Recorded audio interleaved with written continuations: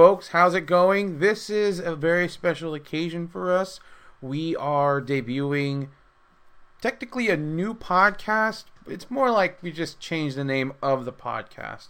Now, to start the show off, to give you some background as to why we are doing such a thing, Uncle Jun Akiyama, he has decided to head over and become a let's say a more integral part to DDT, and we do not fully know if he is going to return to All Japan.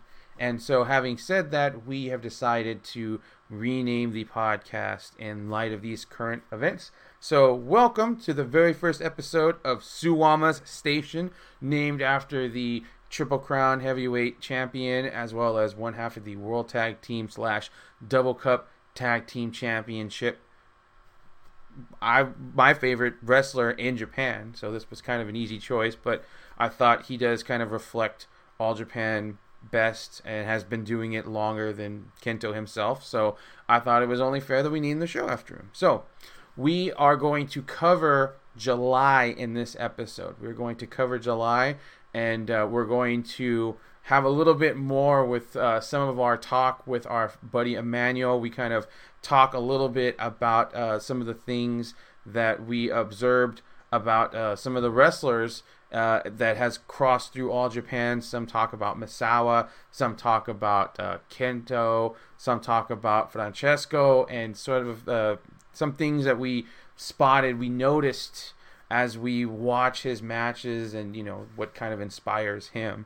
But let's go ahead and get into what's been going on in July. Let's head over first. So the Wednesday special on the very 1st of July, we saw Tajiri and his big find from Italy, Francesco Akira, who has been over in the All Japan Dojo for a while. He interviewed with us, did that great documentary, and we talked about that in this last episode. So we saw them go to a 7-minute draw, which was huge for Akira, because I would say Tajiri is somebody who can definitely put away some of the best wrestlers in the world in under 7 minutes. I'm definitely sure we've seen it before. I'm even sure he's even won a title in over 7 minutes before. But the point is that Akira can hang in there with him, and he was very, very good in this match. And I thought Tajiri did a great job of putting over Akira and just making him look like a star, because that's what I see for the future for Akira if he keeps playing his cards right and he is staying with All Japan.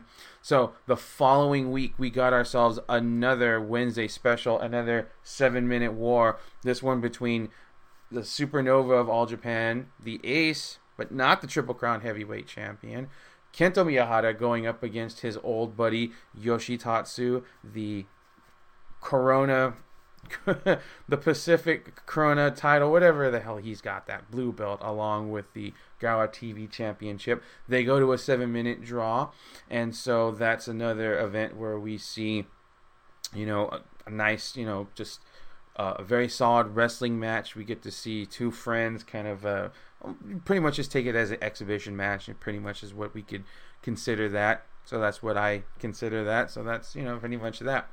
So we move on to the 10th, and it's another Turning Point broadcast in which we get 2 matches.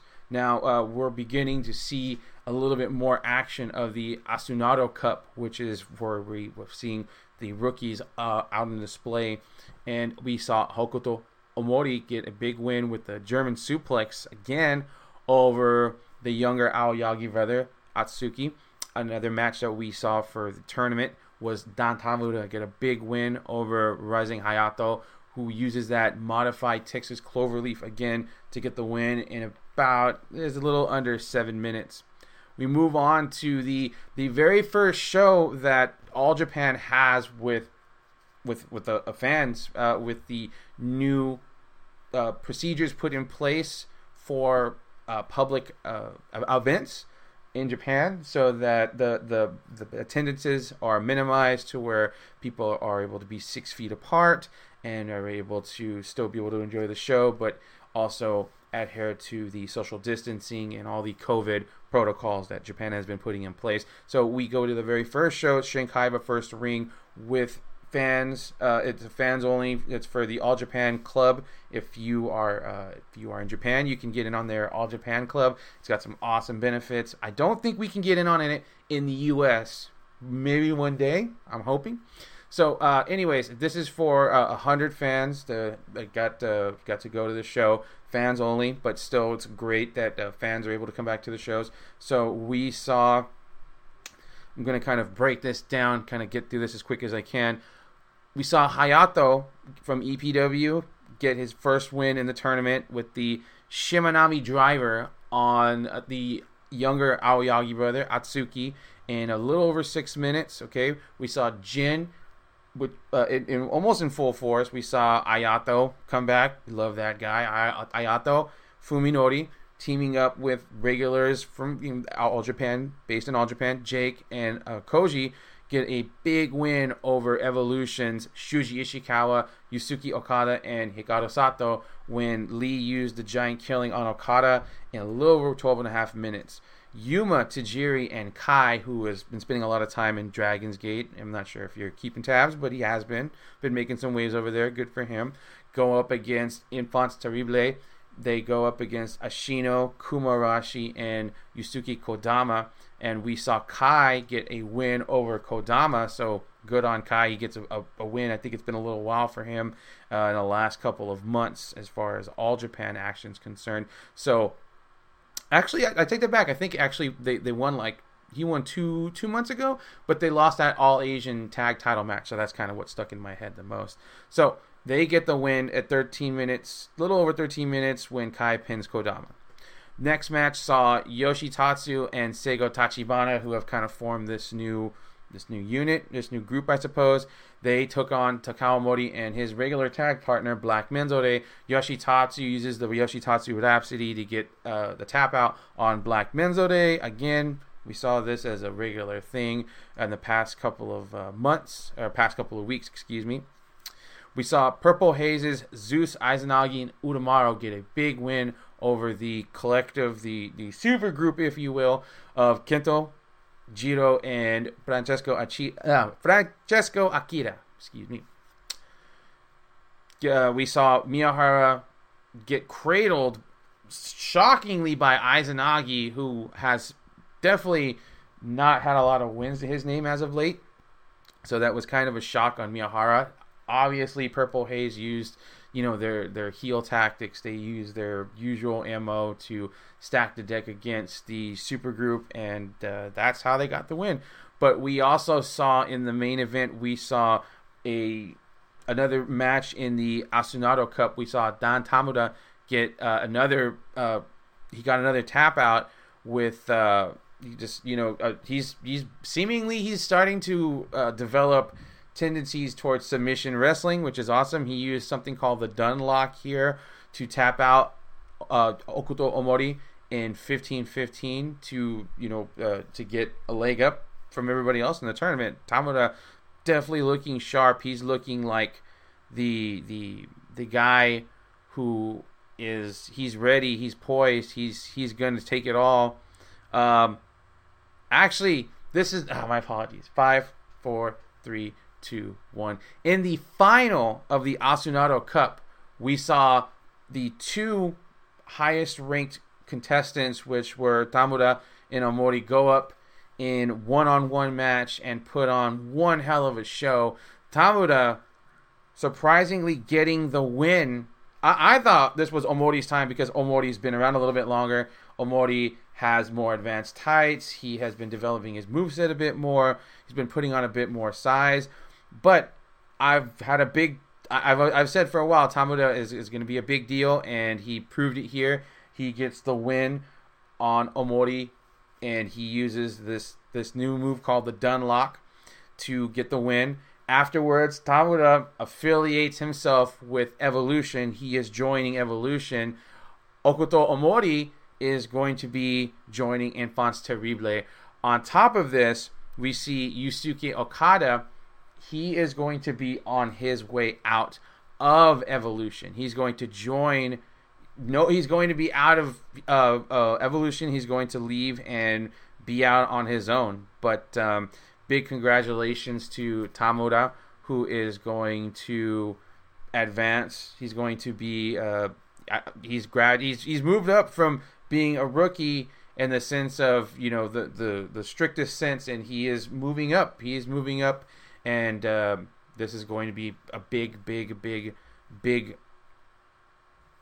pivotal time in his career to be working with Suwama and Sato and Shuji Ishikawa. So congratulations to him. Yusuke Okada, a couple of days later, would be revealed as the contender for the Gaora TV title held by Yoshitatsu. And it's very interesting that we see Okada getting ready to essentially branch out on his own, almost to begin with, while he was with Evolution. I mean, I would argue that his demeanor and things that he's done in the ring, just little mannerisms, is kind of a bit more, I think, identifiable as a heel. And he's going to come out with this new look a couple of weeks later, and he's got some awesome gear. And it's much more of a, he could be that asshole heel ace for the junior division. You know, that just that super asshole heel, but, you know, he's so good that, you know, he's the guy, and that he's in the driver's seat. He's the ace of the junior division. I could see that in the next year or two, because he's got the makings of it. So we move on to the 15th, another Wednesday special, which was a three-way dance between Koji Iwamoto, Hokuto Omori, and Francesco Akira. We saw Koji get the win over Omori with the Koko no Gejetsu in a little over 4 minutes. We then move on to the 18th, 3 days later, Chiba Extra Dream 24 is the name of the show. We saw we saw another show with fans, obviously reduced capacity, and, you know, keeping with the protocols to keep everybody safe from COVID. So a couple of things that I want to talk about real quick is the opening match saw Jake Lee and Koji Iwamoto team up with Tajiri. They get a win over Takao Mori, Black Menzore, and Yoshitatsu. Kind of a strange pairing, all things considered, the last couple of weeks, but, you know, All Japan doesn't exactly have the biggest roster, so they work with what they've got. We saw Iwamoto get the win over Black Menzore with the Japanese style leg roll clutch, at 7:41. Moving on to the next match, which was notable because it is Don Tamura's first match as a member of Evolution, teaming up with Hikaru Sato, which is a win over the Aoyagi brothers, who are going to start tagging for the foreseeable future. After the tournament, it pretty much seemed that Aoyagi had some learning to do, and perhaps spending time with his brother would be the best way to help him develop that. The Yuma is a very talented, super awesome wrestler. He has some developing to do, but he's very, very, very, very far ahead of where his brother's at. So, anyways, Sato and Tamura get the win to cap off Tamura's stint in Evolution, as about 9.5 minutes. Purple Hazes, Zeus and Izanagi get a win over Enfant Terribles in defeating Ashino and Kodama. Izanagi getting another win over Kodama, another surprising win. Cradle or not, Dirty Tactics or not, it's pretty notable that Izanagi gets another win. 2 wins back-to-back for that guy. We don't really talk about that. That's not something that really happens on the regular. So we see Enfants Terrible new member Hokuto Omori tagging up with Kuma Arashi. They get a win over Kento and Francesco Akira, part of that super group that is starting to form up. We got Omori getting the win over Akira with the German suplex hold. Omori using that German suplex hold as a finisher throughout most of the Asunado Cup, so no surprise there. But a big win for Omori, getting that win over Akira, who is a bit further ahead of him in terms of development and just being a career pro-wise, if I'm not mistaken. So we saw a hair versus hair match last show, or in between shows, well, we saw a match was made at last show where Okada challenged Yoshitatsu to a Gawara TV title match, and I believe it was stipulated that if Okada could beat Seigo Tachibana, who has been working alongside Yoshitatsu and their new little group, that if he could beat him, he would get a shot at the TV title.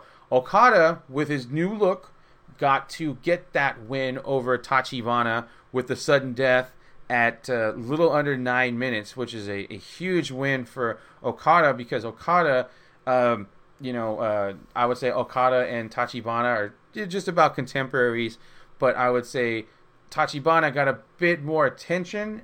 He's a bit more traveled than Okada had been.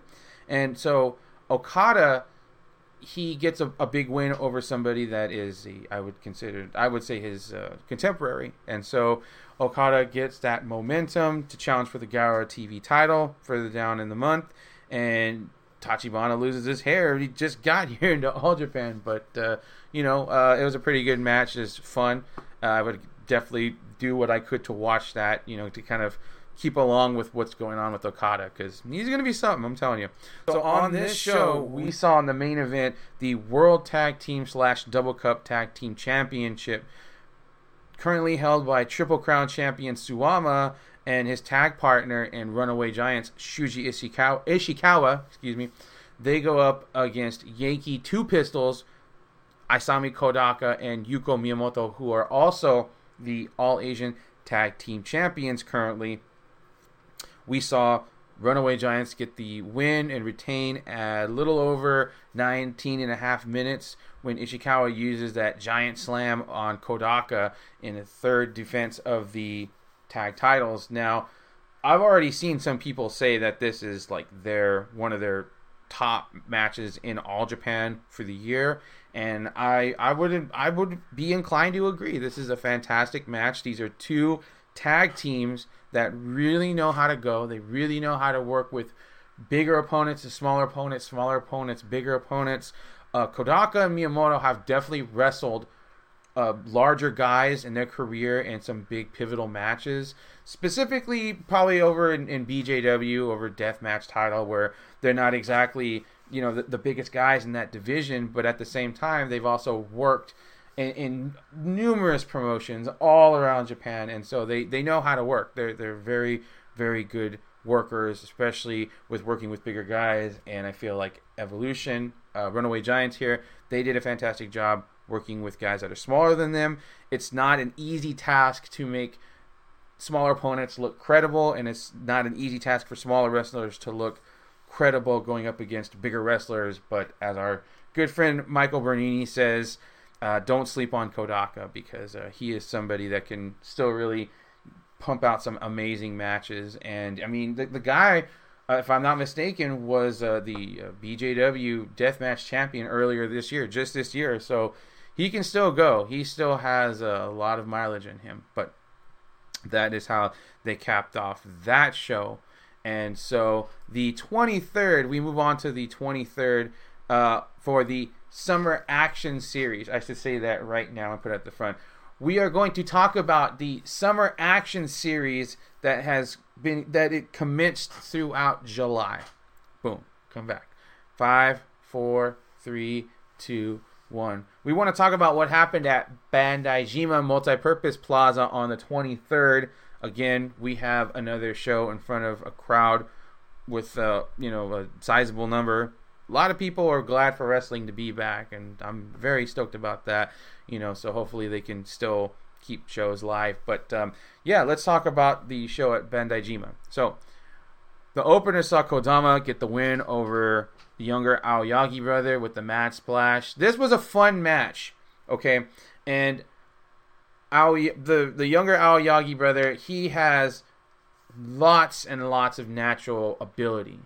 He is going to be somebody, I'm putting a solid bet that he will be junior heavyweight champion within the next 4 years.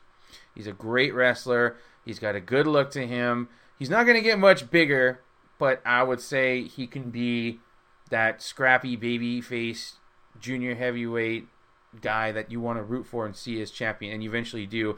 We never saw Yuma get the junior heavyweight title, but I would definitely say that Atsuki is probably going to get that belt. Anyways, Kodama gets the win 7 minutes with the Mad Splash. Next match, we see Jins, Jake Lee, and Koji Iwamoto defeat Yuma Aoyagi and Sugataka Sato, somebody that I'm pretty high on, who's working the freelance circuit right now. We saw Jake Lee get the win over Sato with the giant killing at 7 minutes 42 seconds. We see Purple Haze's Zeus and Izanagi score another win over Takao Mori and Black Menzore in 8 minutes 12 seconds. We also see we see a Triple Crown skirmish between Shuji Ishikawa and Yusuke Okada going up against Suwama and Hikaru Sato. Now, this is a very interesting match because you have the upcoming title match between Ishikawa and Suwama coming up. And so Ishikawa is not technically a member of Evolution. He's a associate, if you will. And Okada just left Evolution. And so Ishikawa and Okada are totally cool with each other because they're technically... There's no love lost between them, not being in the stable anymore, because they're both, they're not officially, not a part of the stable. But Suwama and Sato, they still are a part of Evolution, and so this is one of the first encounters that Okada is going to have against his former teammates, and it's a big win for Okada and Ishikawa as Ishikawa puts away Sato in a little under 13 minutes to build up momentum towards his Triple Crown title match.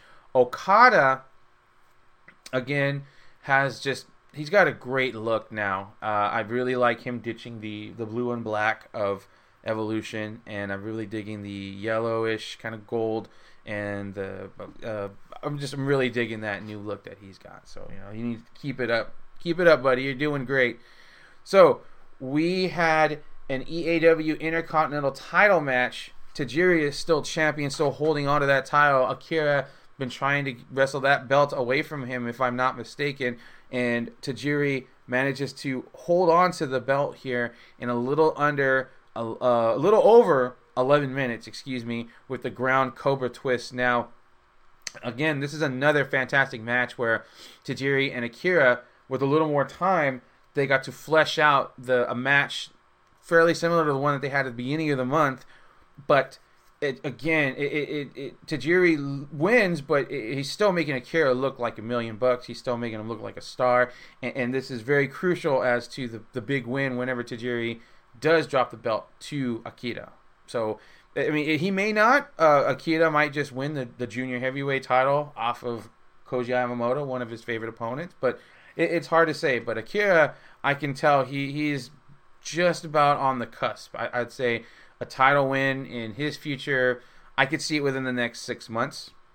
But anyways, we go on to the Gaora TV title match that Okada won. He earned by getting that win over Sego, and he loses the TV title match to Yoshitatsu in 10:38. Now, I was really, really hoping that Okada was going to win the TV title off of Tatsu, but admittedly, it is a little too soon, as Okada is really just establishing himself as a singles wrestler for the most part, and so giving him the title just so sharply may not be the best solution. But he gets tapped out here by Yoshitatsu with the Yoshitatsu Fantasy. This is Tatsu's 8th fantasy of the TV title.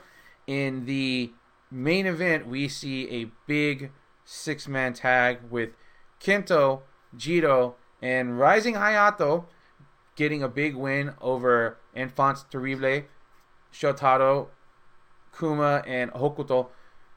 We see Miyahara get the win over Omori with the shutdown German suplex in 23:43.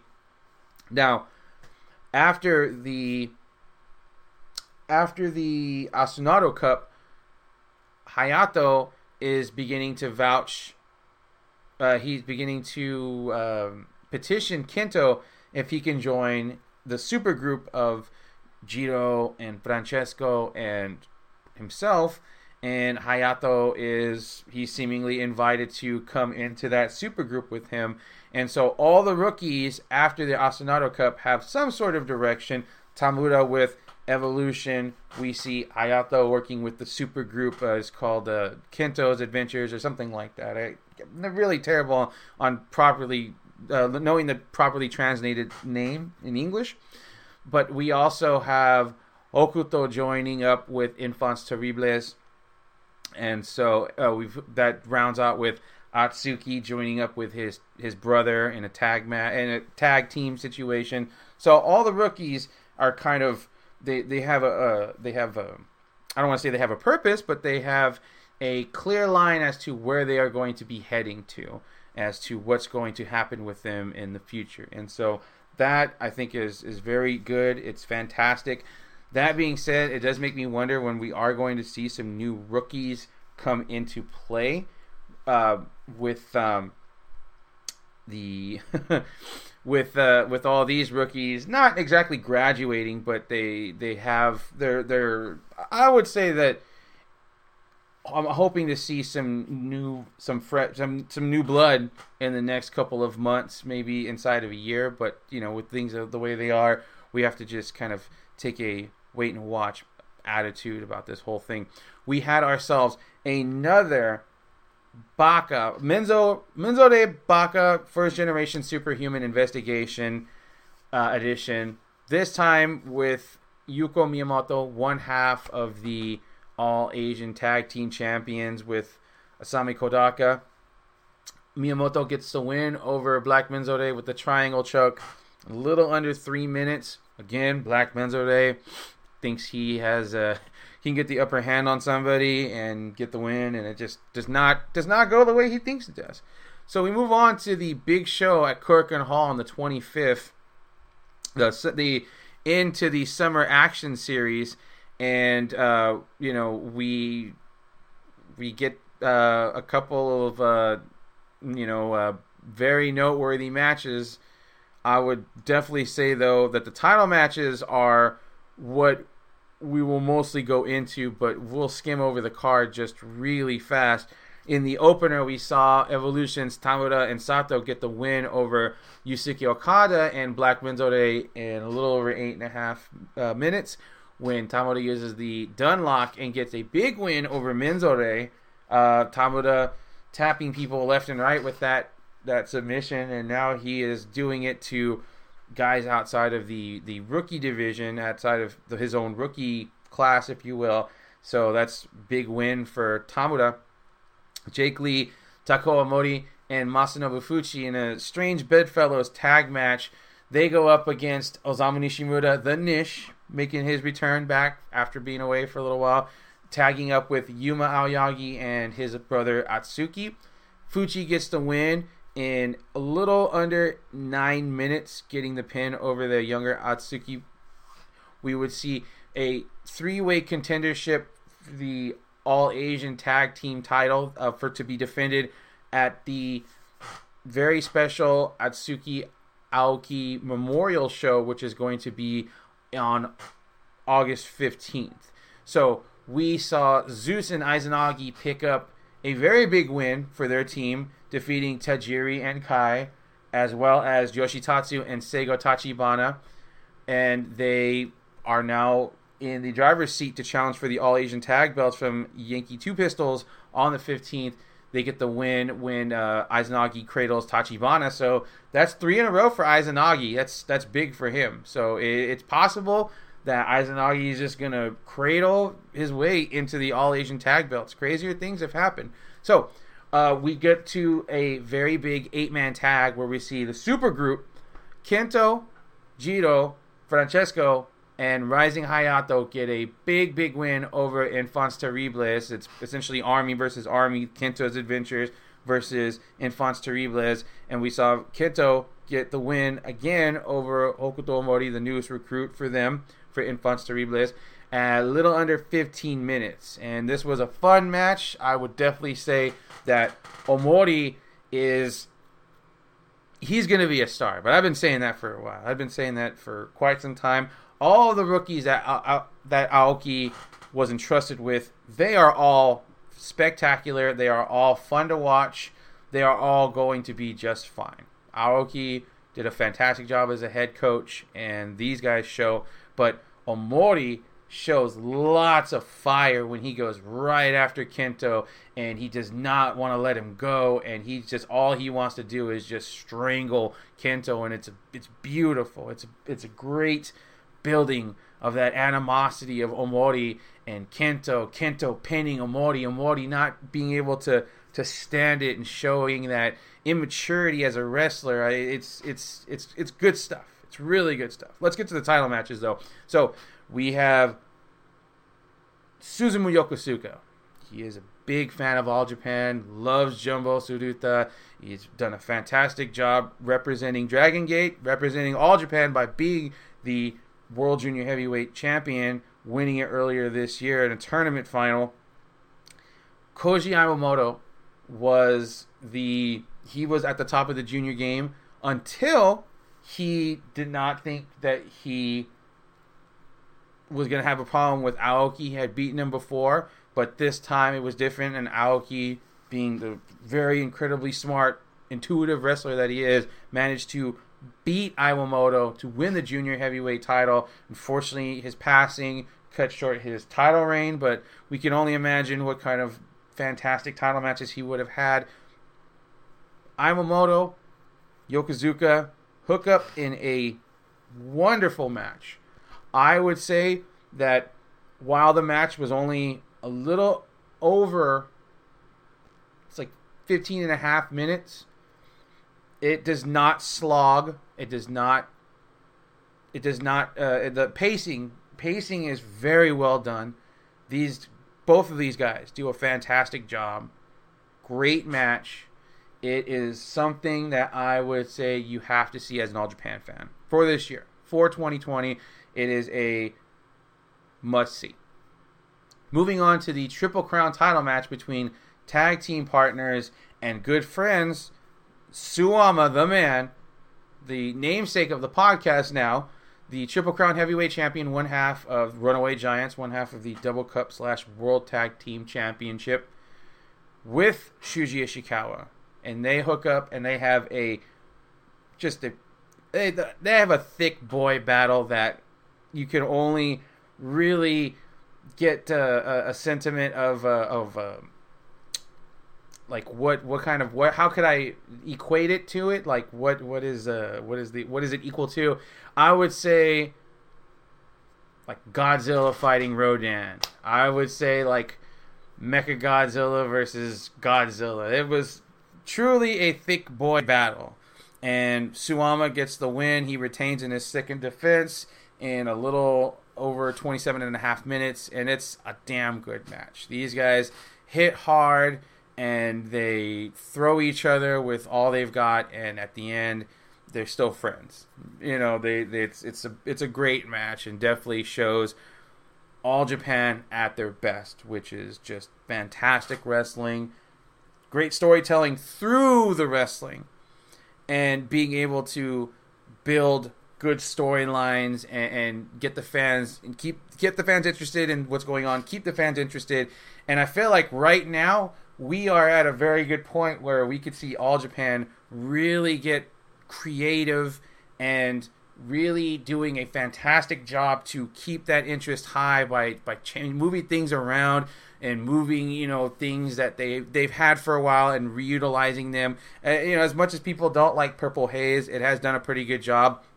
And doing something I said that something that they should have been doing a while ago, which is to turn Zeus heel, one, and two, to do something really notable with Atsushi Maruyama, who is under the Izanagi mask, because he's a hell of a wrestler. He did a fantastic job in Osaka Pro for years as Tiger Mask 2, and then he became a heel version of that character, and he was fantastic in that too. And Maruyama really just needs a great spot, and he's starting to get there as that asshole prick heel that you just want to see him just get his ass whooped. But we are at the very last event for the month. So let's get across that finish line and we can get back to our conversation with our buddy Manuel.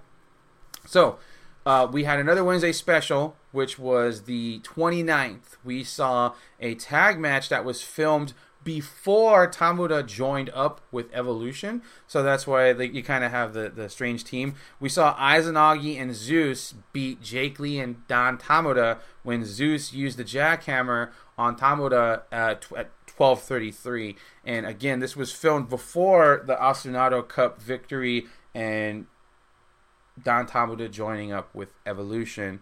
And so we are at the end of July. We've done it. We are caught up to July. We're going to get back to our conversation with Manuel, and we are going to finish out with that. We're going to take a quick commercial break.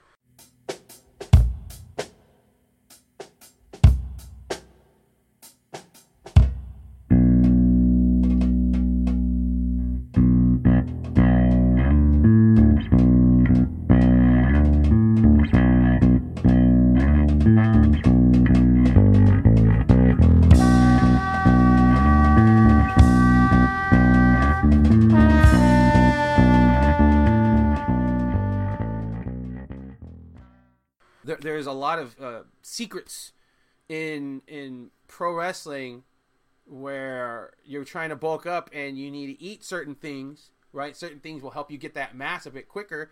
And so it's always interesting to hear about the different diets of the pro wrestlers. And then as of, let's say Twitter kind of becoming a big thing, and wrestlers embracing it. We're seeing more of what they eat, more of their diets. Like if you go and you follow Zeus, I'm trying to think of another.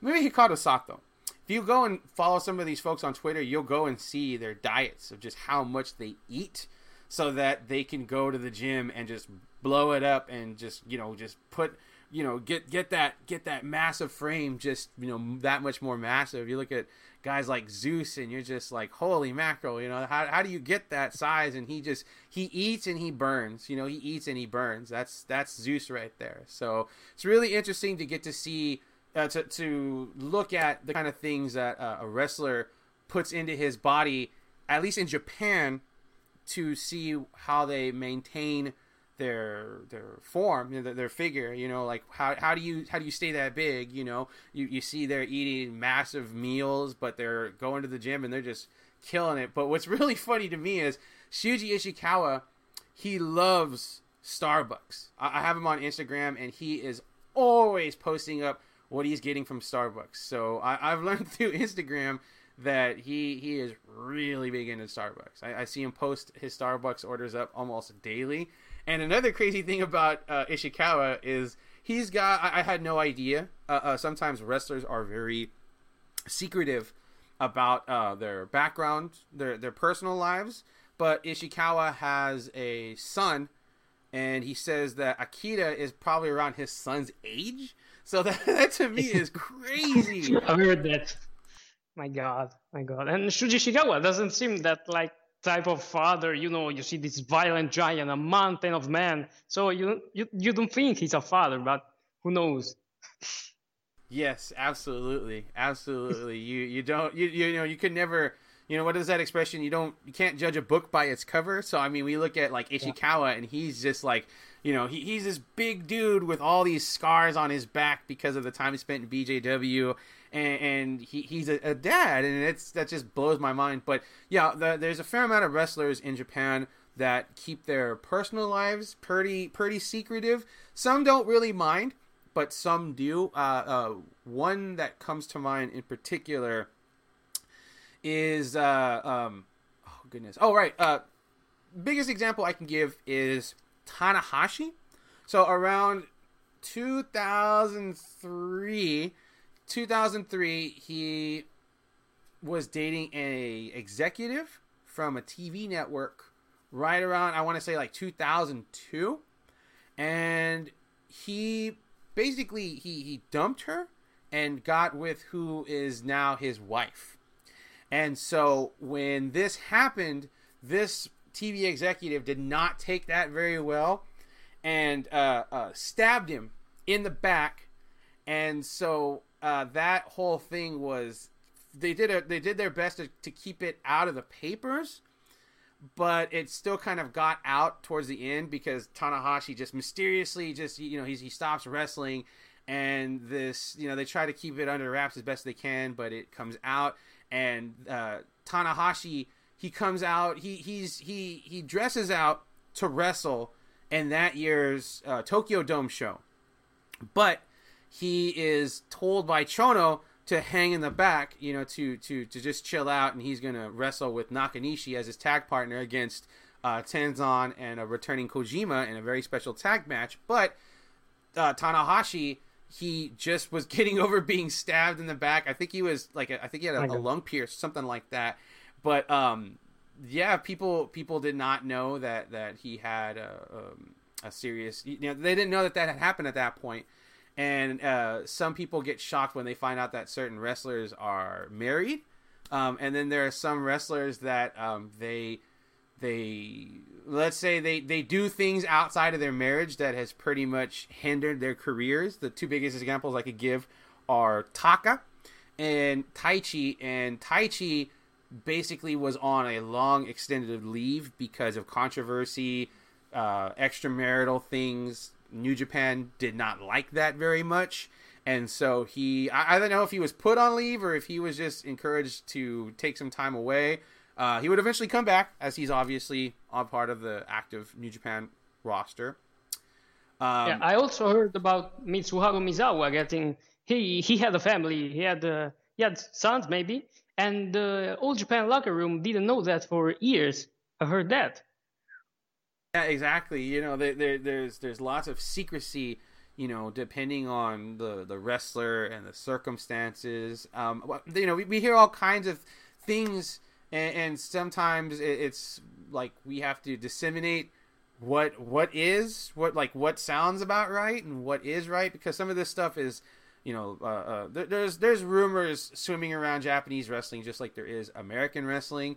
Some of the biggest ones I can think of are they revolve around extramarital stuff. One of the biggest stories I heard, since we're Great Sasuke just wrestled at the beginning of the year, we can use him. Supposedly Liger sent over his wife, or Liger offered his wife to Great Sasuke so that Sasuke would do the job in '94 to Benoit in the Super J Cup tournament. Right, that's one of the biggest rumors that I've heard in pro wrestling. But that's just it. Is that wrestlers are very secretive. Some wrestlers are very secretive about their lives, and so we may never know if that's true. I'm pretty sure by now both sides. If it did happen, it's just water over the bridge. But it'd be curious to hear more about this kind of stuff. And then obviously I bring it back with Taka. And Taka, who is an even bigger figure than Taichi, right? Taka has this big extramarital affair, and it ruins his professional life because the K Dojo, the very promotion that he founded, they not only say, well, we're done working with you, but they went and they changed the name of the promotion. And I don't know if that's necessarily out of shame over what Taka did and being associated with him after the K-Dojo name, but it is kind of convenient. So there's lots of in and outs about the lives of pro wrestlers, not just in America, not just in England, not just in Mexico, but in Japan as well. And there's that kind of mythos behind it. Did this happen? Did this really happen? I mean, I'm gonna go there. You know what? I'm gonna go there. The biggest one I can think of as far as All Japan is concerned, and I'm not sure if you've heard about this before, is that supposedly Johnny Ace was given Motoko Baba some sweet lovins, if you will. And Johnny Ace was very much loved by Mrs. Baba because there was some stuff going on. A whole lot of shaking going on? Yeah, there was a whole lot of shaking going on with those two. Now, whether or not we'll ever find out that's the truth will be, it remains to be seen. But that when I heard about that, I was like, man, that's pretty out there. But it's very interesting that Johnny Ace leaves right when the split happens. He leaves to WCW to go be their booker, or to go be their, at least a producer over there. That's some funny timing. Johnny Ace is like, I don't want any part of this Noah All Japan bullshit. I'm just going to get out of here and head over to WCW. Again, the lives, the mythos behind the lives of pro wrestlers is something I think any fan worldwide, depending on the promotion, it doesn't matter. Doesn't matter the promotion. If you're into somebody, you might be curious about their lives, and then sometimes you hear rumors, and that kind of fuels the curiosity. You're kind of curious about this, that, and the other. Some people don't dive into it. Some people do. But I think the most important part is trying your best to respect the wishes of the wrestler. I think is the most important part, because these guys, they put their bodies on the lines. They go out and they travel, and they really kind of, they're doing a job, but not a lot of jobs require you to take bumps. Not a lot of jobs require you to travel from city to city to city to city. So that's crazy stuff. Well, the more focus is just on their personal lives. Their personal lives, the rumors. A lot of people have rumors behind them. Let's bring it back to Misawa. Right? A lot of people didn't know it, but Misawa and Muto were like best friends for years, and nobody talked about that. And there was no real, there was like stories kind of hinted about it, but nobody understood the deep relationship that they had for each other. These guys were really close, but business-wise, they kept it separate, and nobody knew about this for years and years and years and years, because we never got a singles match with these guys, and it was like something that was dreamt of. This goes back to Tenryu, and this goes back to SWS in the 90s, right? You have this huge rumor that Tenryu is going to take Misawa, and there's a rumor that WCW is going to lose Muta by the end of the year in, I think, 1990, maybe 91, but I think it's 90. So Muta gets an offer from the guys who run SWS. He says he's going to do it. He's right about to walk out that door and head over to SWS and change his life, but he gets talked down by Seiji Sakaguchi, who he saw as a mentor and a father figure during his time in New Japan. And so Sakaguchi talks him down from jumping to SWS. And so Muta comes back and he signs a new contract with New Japan, and he's there for the next 10 years before he leaves to do the jump to All Japan. But Misawa and Muta could have wrestled each other one-on-one in like 1991 if things had worked out in that way. So that's pretty monumental when you think about it. Yeah, sure. Two of the greatest of all time. That's crazy. That's really crazy. Yeah, but again, a lot of folks don't know about that stuff. A lot of folks, they were just like, in the papers, it was like, rumors, rumors. What's true and what's rumor? That mythos always exists about pro wrestlers and their lives. People are always going to be curious about it. People are going to be curious about like the extent of Misawa's injuries before he unfortunately died in the ring.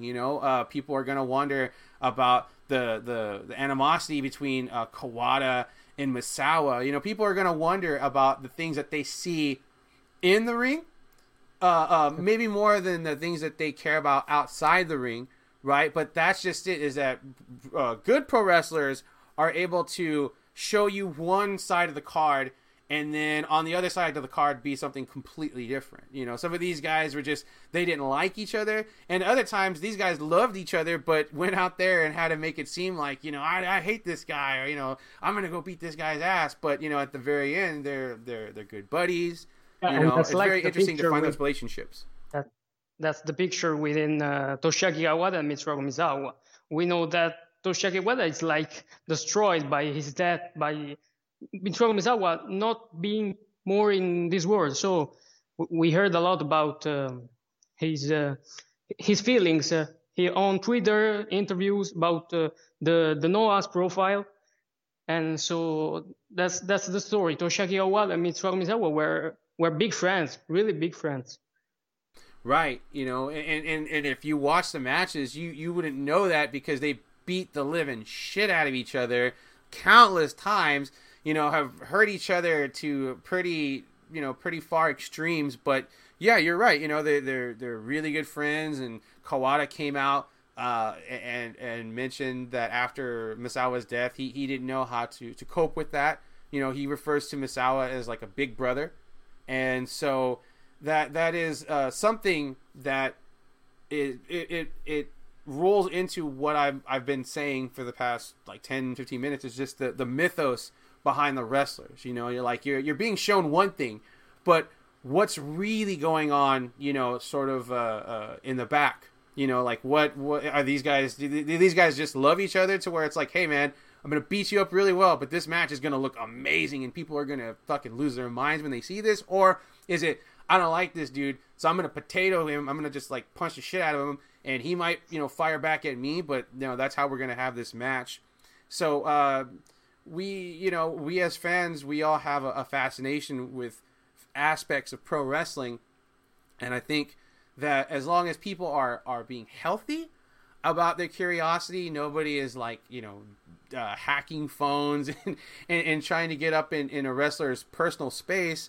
It's a good thing. It's a good thing for people to be curious about pro wrestling, pro wrestlers, certain aspects, but it's best to respect their wishes, keep your boundaries, don't try to go crazy and be like that, be that fan. I know what I'm talking about. Don't be that fan. Sure. But at the same time, sorry, eating your friend with the ganso bomb is kind of, it's tough. Those ganso bombs were crazy, scary. Absolutely. People can be scary, and we I'm gonna cap it off real quick just because we do not cover anything women's wrestling, but we do want to send our thoughts and prayers to the Kimura family because of their most recent loss. But this does curtail back in what I'm saying about people keeping their distance. There are people out there that do not care about that sort of thing. They don't really have a very good moral compass, and they think it's okay to make these pro wrestlers feel so small when they're giving themselves to the people. They're giving themselves to the fan, like literally, like I'm giving my body to you so you people can be entertained by this. And I'm sure they don't view it that way because they do it, they love it. It's an art. And if you're an artist, you love doing your art, whether you're getting paid $1 million or you're getting paid like 150, even though you're probably worth more. But the fact of the matter is, you're still you're doing your art, you're doing your craft, and when people are willing to just like step on you and make you feel this much smaller and even make you feel to the point where you're so insignificant you want to harm yourself or even do yourself in, I think it's too much. It really is too much. And people got to dial it back, they got to respect the personal space and the wishes of the wrestler. And you want to be critical because they're a heel. Okay, fine. I don't like you because you're a heel. You beat up Maki Ito or you beat up, Konami, but the thing is, at the end of the day, these are still people. These are still people with real feelings, right? And they put their hearts and their bodies on the line for us. And so I just want to take this time to say, hey, give these folks, right, pro wrestlers, men and women, give these folks the basic decency of being just, treat them like a person. They may be a wrestling personality, but at the same time, they're still flesh and blood like you and me. And if they need personal space, you give it to them. And if they want to bring you in a little bit closer, then that's awesome. But that's up to the wrestlers, and we've seen a huge outpour of media attention because of the unfortunate, the passing of Hana and the circumstances behind it. And I think a lot of people are just so quick to say, well, it's cyberbullying, and the show that she was on kind of incited the fire to begin this whole cyberbullying thing. But I'm almost positive she was getting bothered before that was even a thing. I'm sure as a wrestler, she had to deal with X amount of stuff that, she was already like, well, this kind of sucks. I don't want to have to deal with it. But, that's how people are. And her to get on this show, it just ramped that up by like 1,000. And so, people need to be a little kinder out there. It needs to be, more love. People doesn't seem to understand the Anna thing, because that's a bad news about today, that Arisa Oshiki is getting cyberbullied, the Stardom star who get retired like a month ago, and now is in a bad situation. You saw her tweets, and is getting cyberbullied. So I think that people didn't understand really anything about this situation. Yeah, I think a lot of folks kind of I don't want to say they missed the point, but what I'm saying is that we really need to stop letting these things get to an extreme before we go and say, all right, we need to give these folks some basic consideration. Some, like, where's your decency? It's like fleeting. Decency is fleeting the human race. But, more importantly, though, we need to try very hard, because people will make mistakes. People are no computers, and even computers make mistakes too. But people just need to watch themselves and say, hey, I am being a little toxic, and I need to stop, and I need to go and apologize to that person and say, hey, I'm sorry, I'm going too far, and I apologize, and you can walk away from that. Both parties can walk away from that, and nobody gets hurt.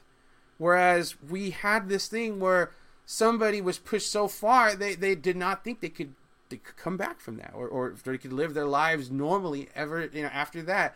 And so it really hurts me that we have to go to these extremes on many measures to really get that point across. And so that's all I'm going to say about that. And I want to thank Manuel with Shield of Wrestling for joining us and talking today. It's been an awesome interview. I've had a good time. We'll definitely have to have you back on again sometime. Manuel, please talk to us a little bit about the website and the podcast that you're a part of, please.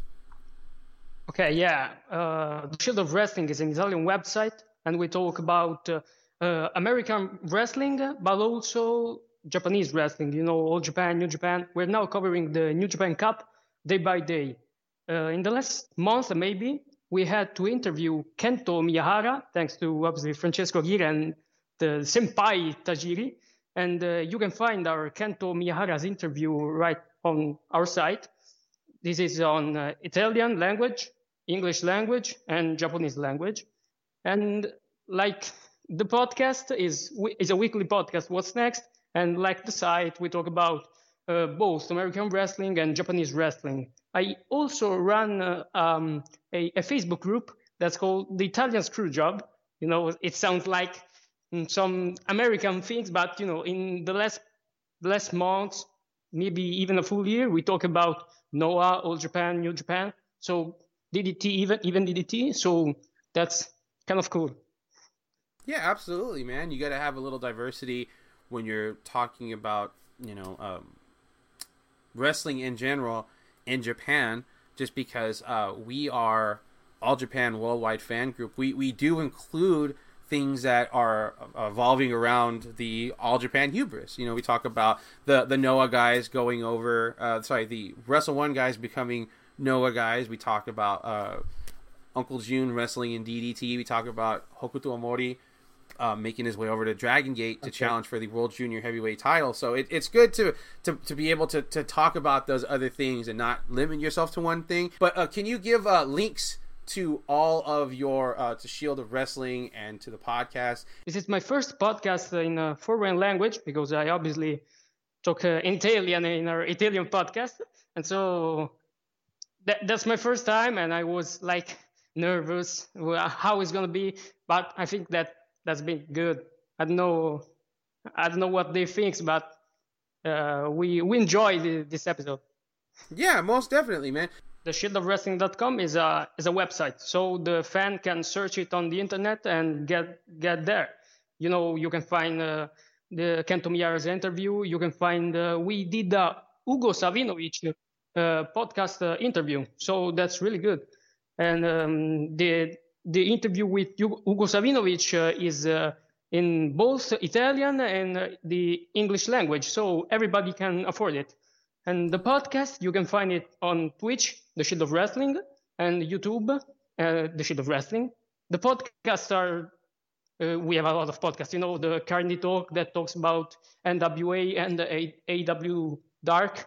We have What's Next, that's the podcast which I'm in, and we talk about weekly things that happens on the pro wrestling scene. We have Over the Top Rope, that is like an interview with Italian professional wrestlers. We have also a part dedicated of the mixed martial arts, you know, UFC, that kind of stuff. So that's really, we're gonna get really big, and maybe we are really big right now in Italy, and we're gonna be like that also in worldwide. Righteous, man. Well, please feel free to. I know you've already done it in the group, but please feel free to drop links in the group for all the stuff as well. But be sure to go and check out Manuel and his work over at the it's What's Next, right? That's your podcast? Yeah, sure. It's a podcast which I'm the host, which awesome. I gave my opinion to the people who listen to us. Right on, man. And I'm hoping at some point we can come onto your show and talk a little bit about All Japan as well sometime. But for now, we're going to say farewell to our friend Manuel. We are going to say farewell to this episode. We are just about out of time. We want to say thank you to Manuel for coming on and talking with us about pro wrestling in Japan, not just All Japan, but thank you, Manuel. Ciao a tutti. So that's great. That's better. We want to say a big shout out to all of our sources that we use for all of our information, as we like to credit those who are doing what we consider the Lord's work. You know, they're translating, they're sharing the information, and we're so grateful to folks like Robert. We're so grateful to Striga and the folks at Pudo Love, and we're thankful to Cage Match and all the other little folks, all the other little people out there on Twitter that are translating and sharing the information. I mean, you folks are awesome. We are nothing without you guys. I mean, sure, we could go out and find stuff, but it's, you know, it gets a little tricky, especially with translation tools kind of telling you one thing when it's not really so. But we do want to just say thank you to all those folks. We want to make you feel appreciated. We're definitely not in the business of plagiarizing and stealing things for ourselves and claiming them to be ourselves. We are very appreciative of everybody's work. We are very appreciative of all of our listeners, the All Japan Worldwide Fan Group family. That's what I'm going to start calling it. We want to say thank you to all of you guys who are listening and supporting, and some of you are actually getting a chance to listen through the raw footage to kind of get an idea of where we need to go and make cuts and maybe where we're running long. We want to say thank you to them, and we hope that you'll keep listening to Uncle June's Junction, the official podcast of All Japan Worldwide Fan Group. We hope you're taking advantage of all the awesome exclusives for our fan group, such as Uncle June's Junction and the English commentary that we provide for certain shows, as well as our Trivia League, and finally our watch parties, which we are going to resume this week. And we haven't decided a theme, but we'll probably be doing that in the next few hours. So until next time, this is Dave the drummer, okay? And I'm telling you, please be excellent to each other, okay? I'm going to give the Blue Justice, but I want everybody to try really hard to just be excellent to each other, because right now the world is on fire. I don't care where you're at in the planet, our world is on fire. Shit is going crazy. And right now, we just need to remember that we are a people of love and understanding when we're not letting confusion and fear cloud our minds. And so right now, we need pro wrestling love. We need that love from wrestling, and we hope that you get it. We hope that, wrestling helps take your mind off of the world around us and what's going on. And we will be back in August with a brand new episode covering all of August. And we are still working on getting some fantastic interviews so that we can get all sorts of folks that are interested in All Japan or involved with All Japan to, cross-mogenate with us, because positivity and good, healthy relationships and connecting in positive ways through the wrestling community, I think, is very essential to keeping information at the very least readily available, because nobody wants to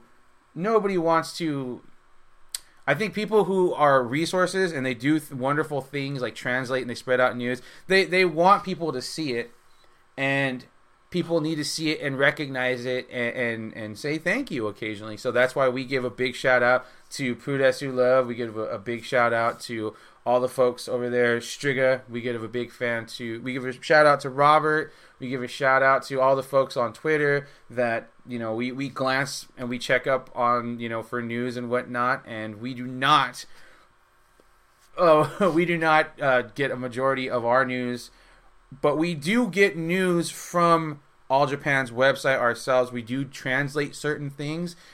We are probably going to look to do that a bit more ourselves, because while it is awesome these folks are doing this and we appreciate their efforts, it would be good if we do them on our own, as to where we get kind of familiar with the process, and we can also participate and perhaps drop some stuff that they have not gotten to yet as well. And so that is sort of the aim at what we are looking to do as we are moving to August, and we are getting to Suwama Station and less away from Uncle June's Junction.